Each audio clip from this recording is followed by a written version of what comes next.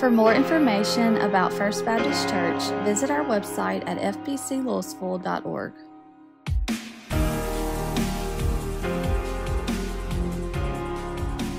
Open your Bibles, if you will, to the book of 1 Corinthians, Paul's letter, his first letter to the Corinthian church. We're going to be taking a look at one verse today, and that is chapter 1, verse 10.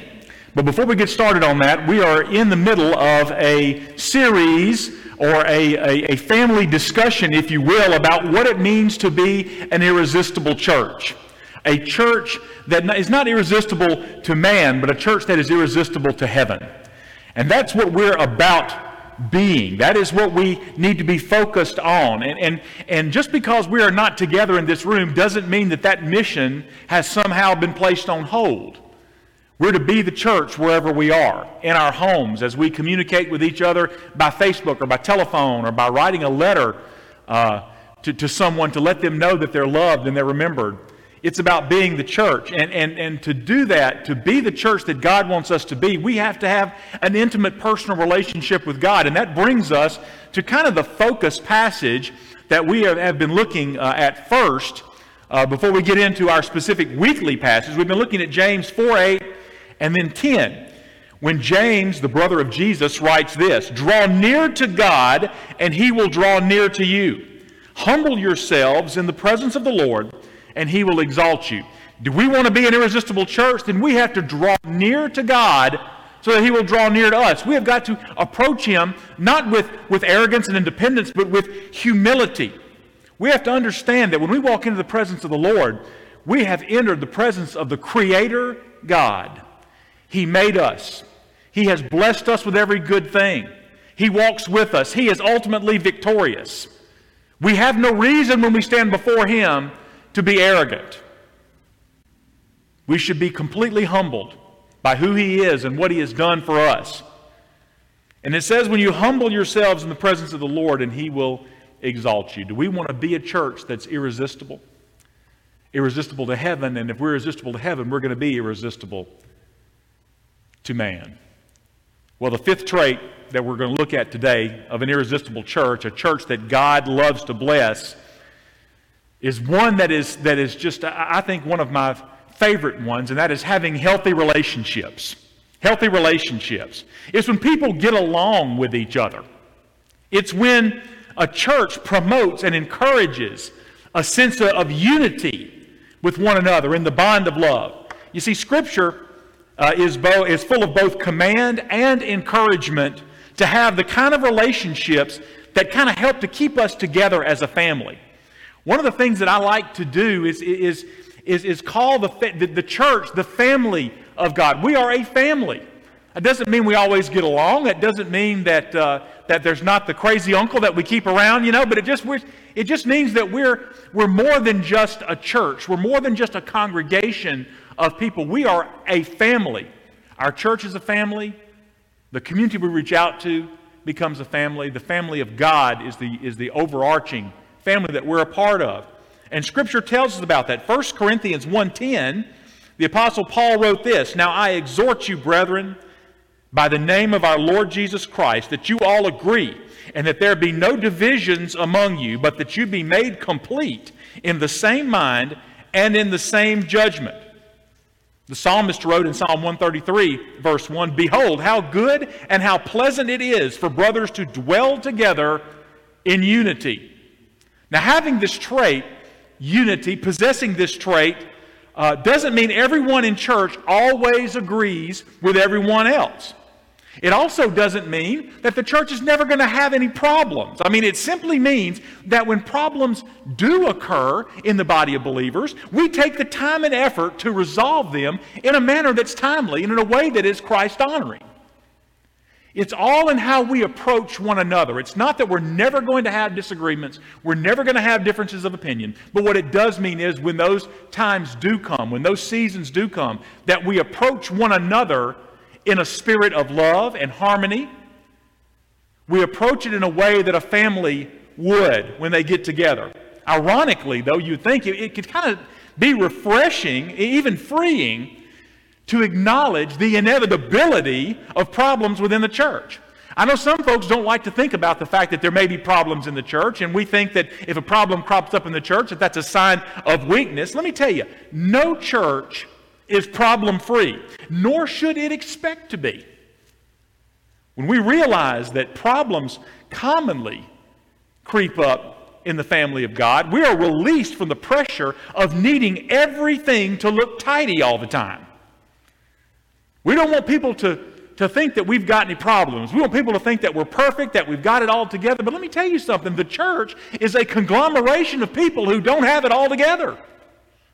So how can we come together in our brokenness? How can we come together in our not having everything together and create something that has it all together? We don't. We don't.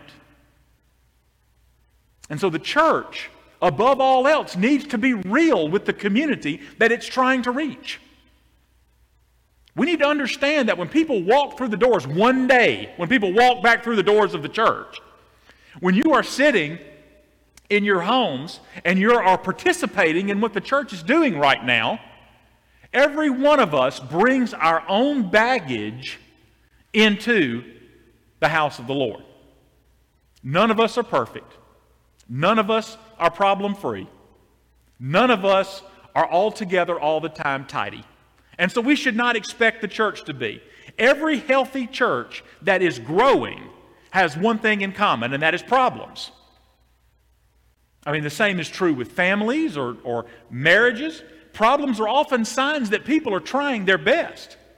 When a church is growing, when God is doing something tremendous in the church, it creates, structural problems, if you want to look at it that way. There are going to be issues with regard to spending. There's going to be issues with regard to programs. Are we doing the right kind of thing? Are we reaching the right kind of, what kind of demographic are we looking at? And are we trying to approach the entire community with one plan, or do we have a plan to reach out to young couples, to reach out to senior adults, to reach out to those folks who are married and have young kids and who have a special set of needs? Are we trying to be a church that ministers to everyone? What are our priorities? We may have disagreements as a church about what our priorities are. We may have different ideas about the direction that the church needs to go in. As long as we are doing all of this under the umbrella of reaching people with the gospel of Jesus Christ, of reaching people with the message of salvation, of reaching people with Jesus Christ and Him crucified and resurrected, as long as that is the overarching umbrella, then we can have family discussions about what that looks like. That's what we're talking about. Perhaps one of the greatest family discussions we always have, much to, and Brother Danny, mentioned it a little bit earlier, is worship. How do we reach out to everyone? How are we inclusive to everyone when everyone's got an opinion about what worship ought to look like? How do we do that? How do we do that? How do we reach out to folks who may want something contemporary and still remain faithful to folks who prefer something traditional? How do we blend that in a way that everyone comes and feels that they're being able to worship in the way that they feel God leading them to do? That's something that a growing church has to deal with. Because let me tell you something. I told a music minister one time that, I wouldn't have his job for anything in the world.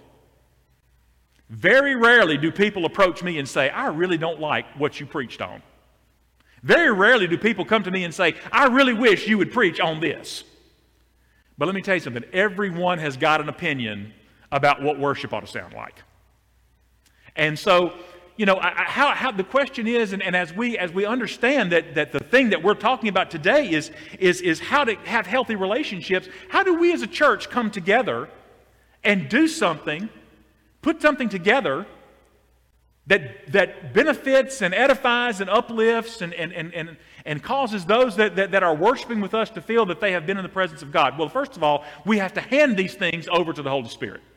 We are not able to do these things on our own. We cannot create the kind of unity and harmony that is required when hundreds of people from different backgrounds, Hundreds of people with different opinions, hundreds of people with different ideas come together and try to then jockey, if you will, for position in how this is going to go. We have to hand it all over to the Holy Spirit. We have to say, God, we want to be a church that is obedient. We want to be a church that listens to you. We want to be a church that responds when you call us. We want the Holy Spirit to make us into the people that you want us to be. Whatever that looks like. Problems are a sign that we are trying our best. It's like when people dance. Sometimes, I maybe shouldn't have used that example, but I'm going to anyway. It's already out there. Maybe it's when people dance. Those of you who ever have. Their feet often get tangled, right? But they don't quit. They simply untangle their feet and keep dancing. People are sometimes tempted to push problems under the rug. I don't know if you do that in your home. I don't know if you have done it in church before. They hope that the conflict is ignored. They hope that the conflict will work itself out in time. And let me tell you something. Pastors are some of the most guilty people of doing that. I don't know if it's in a class in seminary or something that if we just don't acknowledge it long enough, it will go away. But I'll tell you this. Experience has taught me that if problems are not addressed, they're going to fester. If problems in the family aren't addressed, they're going to fester. If problems in the family of God are not addressed, they're going to fester. Now, certainly tact and diplomacy need to be factored into any dispute, and sometimes it means encouraging people to overlook an insult that they may have had, like the writer of Proverbs 12:16 says, "A fool's anger is known at once, but a prudent man conceals dishonor." Maybe there's times where we have been hurt that we just need to move on. Maybe there are times where we are burdened by being wronged by someone, and that burden, whether that person even knows about it or not, is affecting our worship. It's affecting our relationship with other people. It's affecting everything about who we are, and maybe we need to overlook an insult. Maybe we need to overlook certain wrongs, like Paul writes in 1 Corinthians 13:5, when he says about love. Love doesn't act unbecomingly. It doesn't seek its own. It is not provoked. It does not take into account a wrong suffered. Do we love people that way? I'm going to tell you, I had to soak my feet when this was over, studying for this. Do we overlook those things when we're wronged? Or are we part of a group of people that are just the world's greatest grudge holders? Do we let things go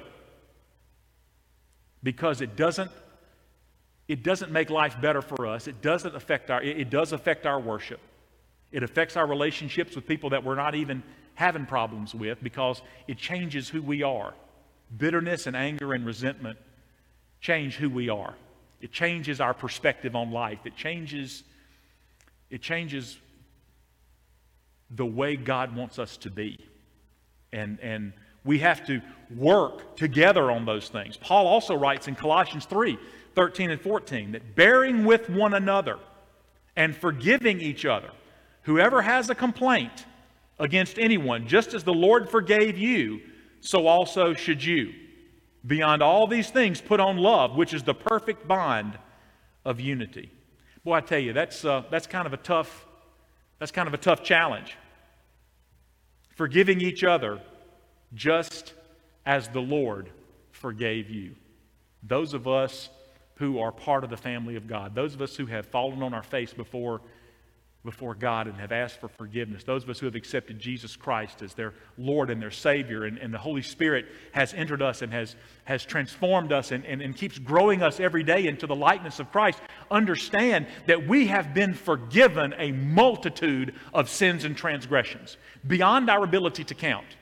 God has forgiven us completely. But you see, in turn, He asks us to do the same for others. How many of us have accepted the forgiveness of God but refused to extend that forgiveness to someone else? How many of us live in unforgiveness while we bask in the glory of God's forgiveness?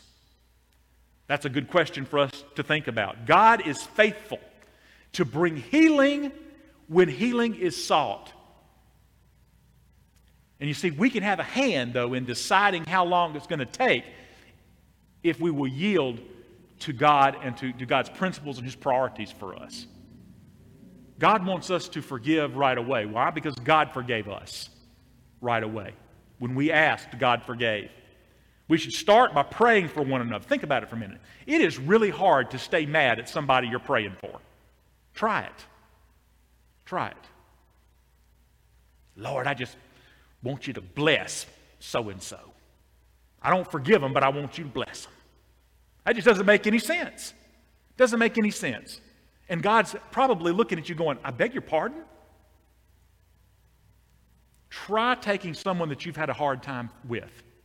Whether it's your fault or their fault, try taking someone that you've had a hard time with and praying for that person. Praying that that person has a good day. Praying that person has a closer walk with God. Praying that that person and you can resolve whatever issues you may have in your life, whatever that is. We should humbly seek forgiveness, and we should lavish forgiveness on others. After all, we are forgiven and for far greater transgressions than anyone could ever do to us. Anyone who has ever wronged us, whatever they have done to us, pales in comparison to what we have done to Almighty God. Pales in comparison to the life we live before Christ entered our hearts, where we lived in open rebellion against God. Jesus tells us, in fact, that we can't worship if we harbor anger or resentment toward others. In Matthew 5, verses 23 and 24, he kind of gives us this instruction. Look at this. Therefore, if you are presenting your offering at the altar, and there remember that your brother has something against you, leave your offering there before the altar and go. First, be reconciled to your brother, and then come and present your offering. In other words, Jesus is saying that having right relationships with one another is more important than having church. In order to have church the way God wants us to worship, the way God wants us to relate to one another, we have got to get this thing that we have got in our heart against someone or someone has against us. We've got to get this out. We've got to get it taken care of because it inhibits our worship. Those are some pretty strong words. And it is a command, not an option. Jesus didn't say, if you feel like doing it, do it. Jesus didn't say it might be a good idea if you did it. He says if you come to present your offering and you have got something against someone or someone's got something against you, you leave your offering, go take care of that problem, and then come back and leave your gift of worship. He's telling us to do that. If we want to worship the way God created us to worship, then we need to make sure our hearts are right first. Our hearts are right. And you see, our hearts can't be right if we are holding in anger, in some kind of fashion we're holding in anger. We need to get it out so we can deal with it. If we're going to be a church that loves one another, a church that loves the community, a church that loves missions, a church that loves Jesus Christ, a church that loves what the Holy Spirit is doing in us individually and corporately as a body, then we have got to get these issues, whatever they are, out into public. This overarching principle, I believe, holds true. Relationships between individuals are of utmost importance. Just think of the way God created. Churches, first of all, are living organisms. They are not corporate organizations.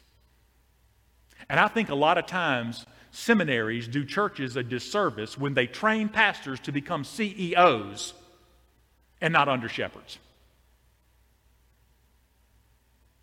We operate off a different set of priorities than a corporate entity would. We operate off a different economy. We operate off of a different set of marching orders. We operate off of a different perspective about how the world ought to operate. Why? Because we operate the way God would have us to operate, not the way the world thinks is the right way for us to do. We are not corporate organizations. We are living organisms. We are hundreds or thousands of people that have come together, billions worldwide, come together under one umbrella, the umbrella of the gospel of Jesus Christ.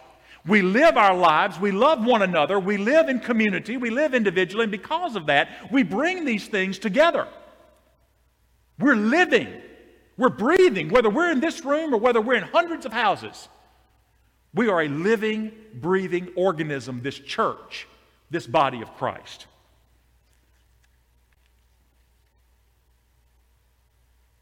the health of an individual, because of this, because we are a living, breathing entity, the health of an individual, one of us, affects the health of the whole church, right? When one of us is hurting, we all should hurt. When one of us is celebrating, we all should celebrate and praise with them. When one of us is struggling, we all should lend a hand up. Churches are like our bodies. Those of us who have been watching the news are just fascinated and fixated almost on what is going on health-wise around the world, right? In our country, in our state.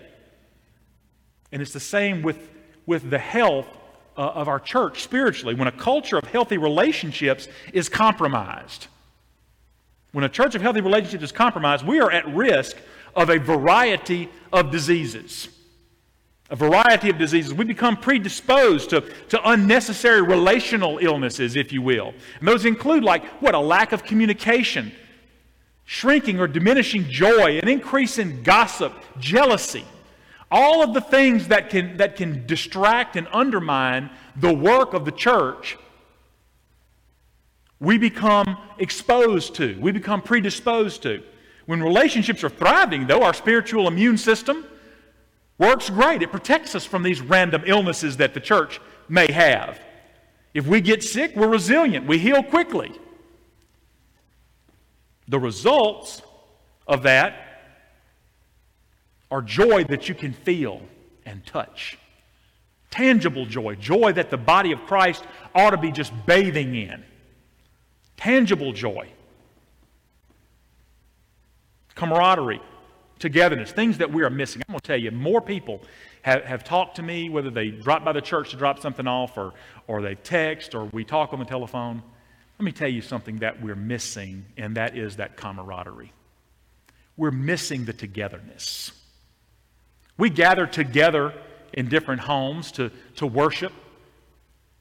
And that's what we have to do for this stage of normal right now. This is where we are as the church, and God is doing tremendous, awesome, wonderful, transformational things in both the church and outside the church. People are listening that have never listened before. People are responding in ways that they have never responded before. God is taking this thing that is going on in our lives, and He is doing something miraculous and monumental with it. And praise God for that. But do we not miss that togetherness? I walk through the fellowship hall every day on my way to my office, and I miss the fact that there's nobody in there.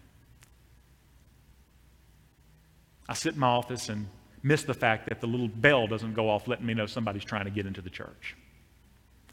I miss being able to go and see people who are in nursing homes or visit people who may be homebound or just get out into the community and just touch people and love on them and tell them that I miss them and that I love them. I miss that. That's the kind of camaraderie that the church has always enjoyed. That's the kind of camaraderie that the church needs to have. Mutual support as we work together as a team. Every one of us gifted in different ways. Every one of us bringing our gifts and our talents to bear on the problems of this world in a way that God has given us to do. Living as a family, that's what we do. Now, let me tell you something. This is not a message on conflict resolution. Okay, that's not why we're here. There's certainly a time and place for that. I don't think that's where we are as a body of believers. There is no reason other than the moving of the Holy Spirit that why we would be discussing this right now. I know the first thing when a preacher starts talking about getting along is that they start asking themselves, well, who's not getting along? That's not what this is about. We're talking about becoming a church that is irresistible to heaven and a church that becomes, by being irresistible to heaven, irresistible to others. And we do that by growing, by developing, by maintaining healthy relationships. That's why we need to have that discussion. My intention is to point us to the positive side of the discussion on healthy relationships, and that is an irresistible church fosters healthy relationships. An irresistible church is a place that people want to be a part of because they look in and they can see that these people love each other. They may not agree all the time. They may come from different backgrounds, have different socioeconomic statuses. They may not look anything like each other, but they are united under the common goal of spreading the gospel of Jesus Christ. And let me tell you something. They love one another. We're a people, whatever we say, however we try to act, whatever bravado we try to put on, we're a people who crave love. We want to be loved. And we want to share love with others. Okay, that's just the way we were created. And the church ought to be a place that fosters that. And what's the single best way of going about doing that? By having a common goal. How can we as a family get together? Well, we have a common goal. We as a church need to keep the big picture in mind. 3 words we've been talking about. 3 words that have been surrounding everything that we do. And when everyone finally comes back to church, we're going to start having some things around here that folks can see that this is the focus of this church. 3 words I want y'all to make sure you write down. 3 words I want you to pray about. 3 words I want you to commit to your memory, bury in your heart, and that is knowing, becoming, and living. We want to know more about Jesus Christ. We want to know more about Him. We want to study Him. We want to worship Him. We want to praise Him. We want to know what His plan is for us. We want to have a developing relationship, a growing relationship with Jesus Christ. Why? Because that's what the church is about, right? It's growing in Christ's likeness, and you can't grow in Christ's likeness unless you start to understand who Christ is. We want to be an irresistible church. We want to be a church that grows into who Christ is. And then as we know who Christ is, it enables us to become more like Christ. We want to know Christ. We want to be like Christ. We want to grow in Christ's likeness. That's part of discipleship. If you look, knowing, becoming, and living are all part of being a disciple, growing in discipleship. Learning how to take the gospel out and share it with people. Learning how to take what we've got here and get it out into the world, this love and this service and this sacrifice. Get it out into a world that needs to hear it. We want to do that, and as the more we grow to live, to be like Christ, we learn to live for Christ.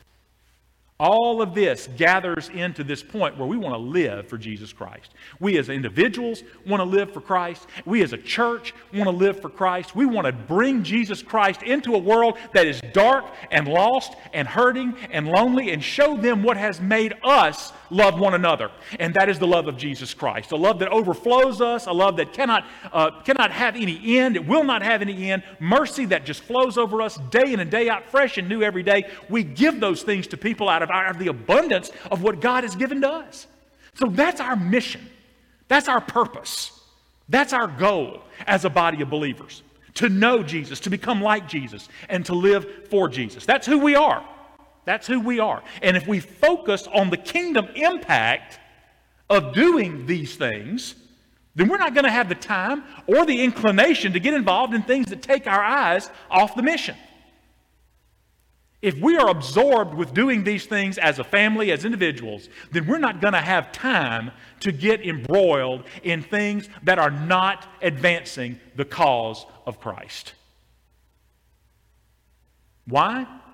Because who we are is just going to be just consumed with coming to know Jesus, coming to know Him, to becoming like Him, and to living for Him.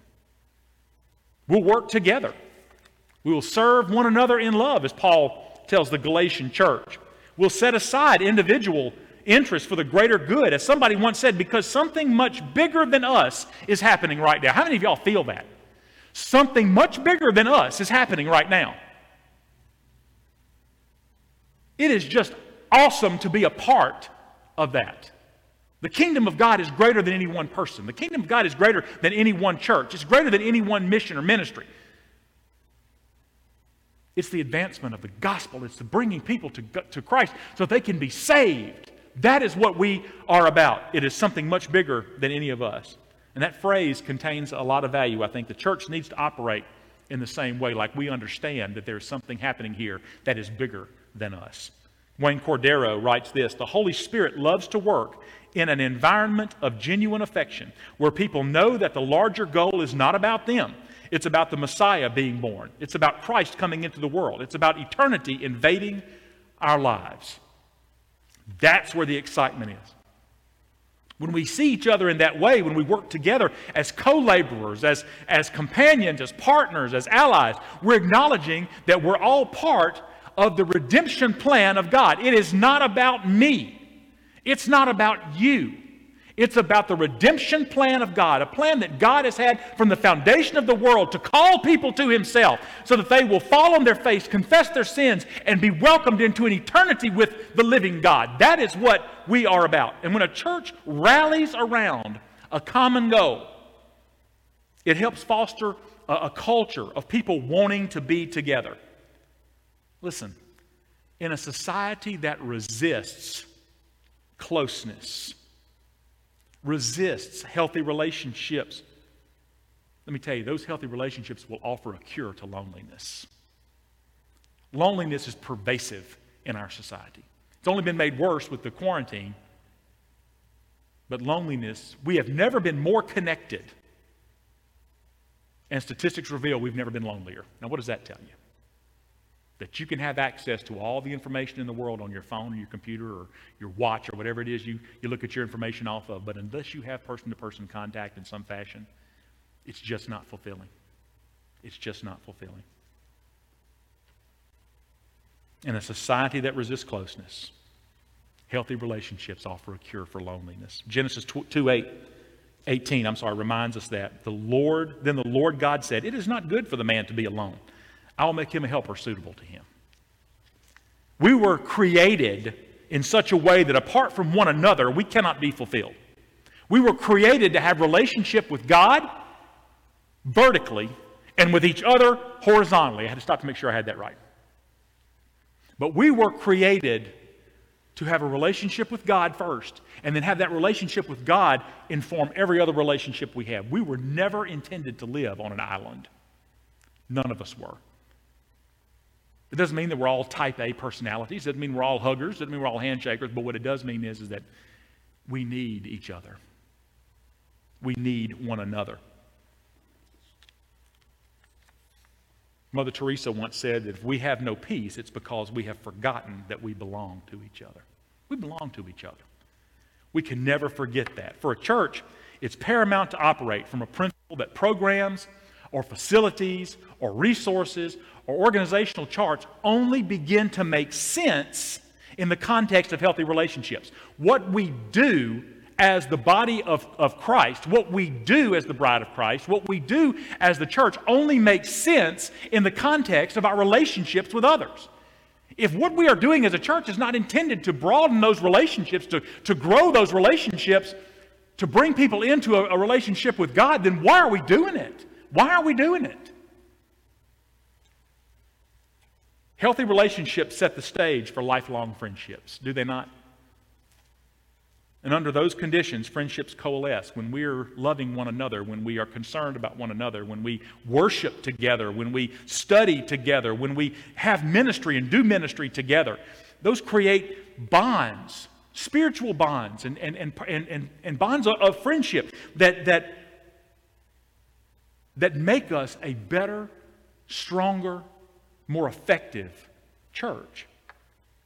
An important part of being an irresistible church is that people enjoy being with one another. We enjoy being together. I have heard that countless times over the last month. I can't wait till we're all back together again. I can't wait until we can do this together again. I can't wait together. That's our longing. And why is it our longing? Because it's part of our makeup. It's part of our DNA. It's part of who we are. We long to be together with one another. We long to worship together, to sing together. Even those of us who can't sing long to sing together. We long to be a part of something that is so much greater and better than ourselves. And sometimes this trait of healthy relationships is overtly evident in a church, and there's no need for impressive programs or expensive venues. Maybe it's just who you are. When you may not have much, but good hearts combine with a good God to make those present feel like they're the most special people on earth. me tell you something. It doesn't require a church building for us to make people feel like they're the most special people on earth. To listen to somebody without the distractions, phasing out the distractions. When you look at somebody and that somebody believes that you think they're the only person in that room. Are we doing that? Are we listening that way? Are we loving that way? Are we fostering relationships, healthy relationships that way? I mean, that's where we are today. We're not in, well, we are in. The 7 or 8 of us who are here today are in an impressive venue, but every one of us is in, every one of the folks that are listening are in their homes, or they're listening from work, or wherever it is they're listening. It's still the message of Jesus Christ. It's still the gospel. It's still the mission that God has put us on. It just looks a little different right now. That's where we need to focus. John tells us in his first letter, no one has seen God at any time. If we love one another, God abides in us, and his love is perfected in us. Well, how is that? Well, it is because wherever we are, if we love God, God abides in us wherever we are. We don't have to be here. We can be wherever you are. God abides in you. Share that with someone. Where healthy relationships exist, the Holy Spirit is going to be delighted to attend. He'll be thrilled to fill the humblest surroundings with the presence of God. Paul wrote about unity not only with each other, but with Christ in his letter to the Romans when he said this in Romans 6:5. For if we have been united with him in a death like his, we will certainly be also united with him in a resurrection like his. Do you have that promise? Have you been united with him in a death like his, and so you can be united with him in a resurrection like his? Do you know that in your life? Are you ready to have that relationship with him? Have you made that commitment? Have you given your heart and your soul to Jesus? Have you used this time that God has given you, this pause that he has placed us on globally? Have you given the time to get to know God better? And because of that, you've come to know that God has got something for you that you never thought you could ever have. There's a peace, there is a joy, there is a satisfaction that can only come with a relationship with Jesus Christ that he has given you the time to understand. Now, have you grasped that? Do you want to make that commitment today? Do you want to get on your hands and knees? Do you want to get on your knees before a holy and a righteous God? You want to confess your sins to him? You want to tell him that you're tired of living life on your terms? You want to live life on his terms? That you're tired of fighting this fight in your own strength? That you want to fight the fight that the world gives us in the strength of Almighty God? And that you have sinned, and that sin has kept you from him, but you are ready to confess that. You're ready to give your life to him and have him enter your life and change you and make you a new person. Are you ready for that today? Will you make that commitment today? Will you do it? Will you let us know if you've made that commitment? Will you send us an email or a text? Will you let us know on Facebook? However it is you can communicate with us, let us know, because we want to celebrate with you and pray with you. We want to, if you're not from the Louisville area, we want to get you in a church or hook you up with a church that is going to help you grow and help you put you on the way towards discipleship. Are you ready for that step? Let today be the day. Don't wait another moment. You have got a life to live and an eternity to spend. Let it begin today. Why are we making this offer? Well, number one, because God made this offer to you, not us. And number two, because we love you. We love you. We want to have that healthy relationship we've been talking about with you. We want you to be part of a loving, caring, nurturing, sacrificing body of believers. We want you to be a part of that. Will you come today to do that? Father, I just thank you for your word, how it touches us. And God, I just thank you for everything that you have done, to all the steps that you have taken, Lord, to call us to yourself. Lord, I thank you that you have given us the privilege of responding. Lord, as we come to you, as we make our lives an act of worship to you, Father, I pray that you would bless that. Lord, as we come to surrender indeed everything to you, Lord, I just pray that you would take this and change us inside and make us the church that we need to be, Father. Help us to reach out beyond the walls of our homes, beyond the walls of this church, to understand, to help people understand that what we are about here is about relationships with you and relationships with each other, and that is something that's missing in someone's life. God, they can find it here. They can find it with you. God, let today be the day for that. In Jesus' name, amen.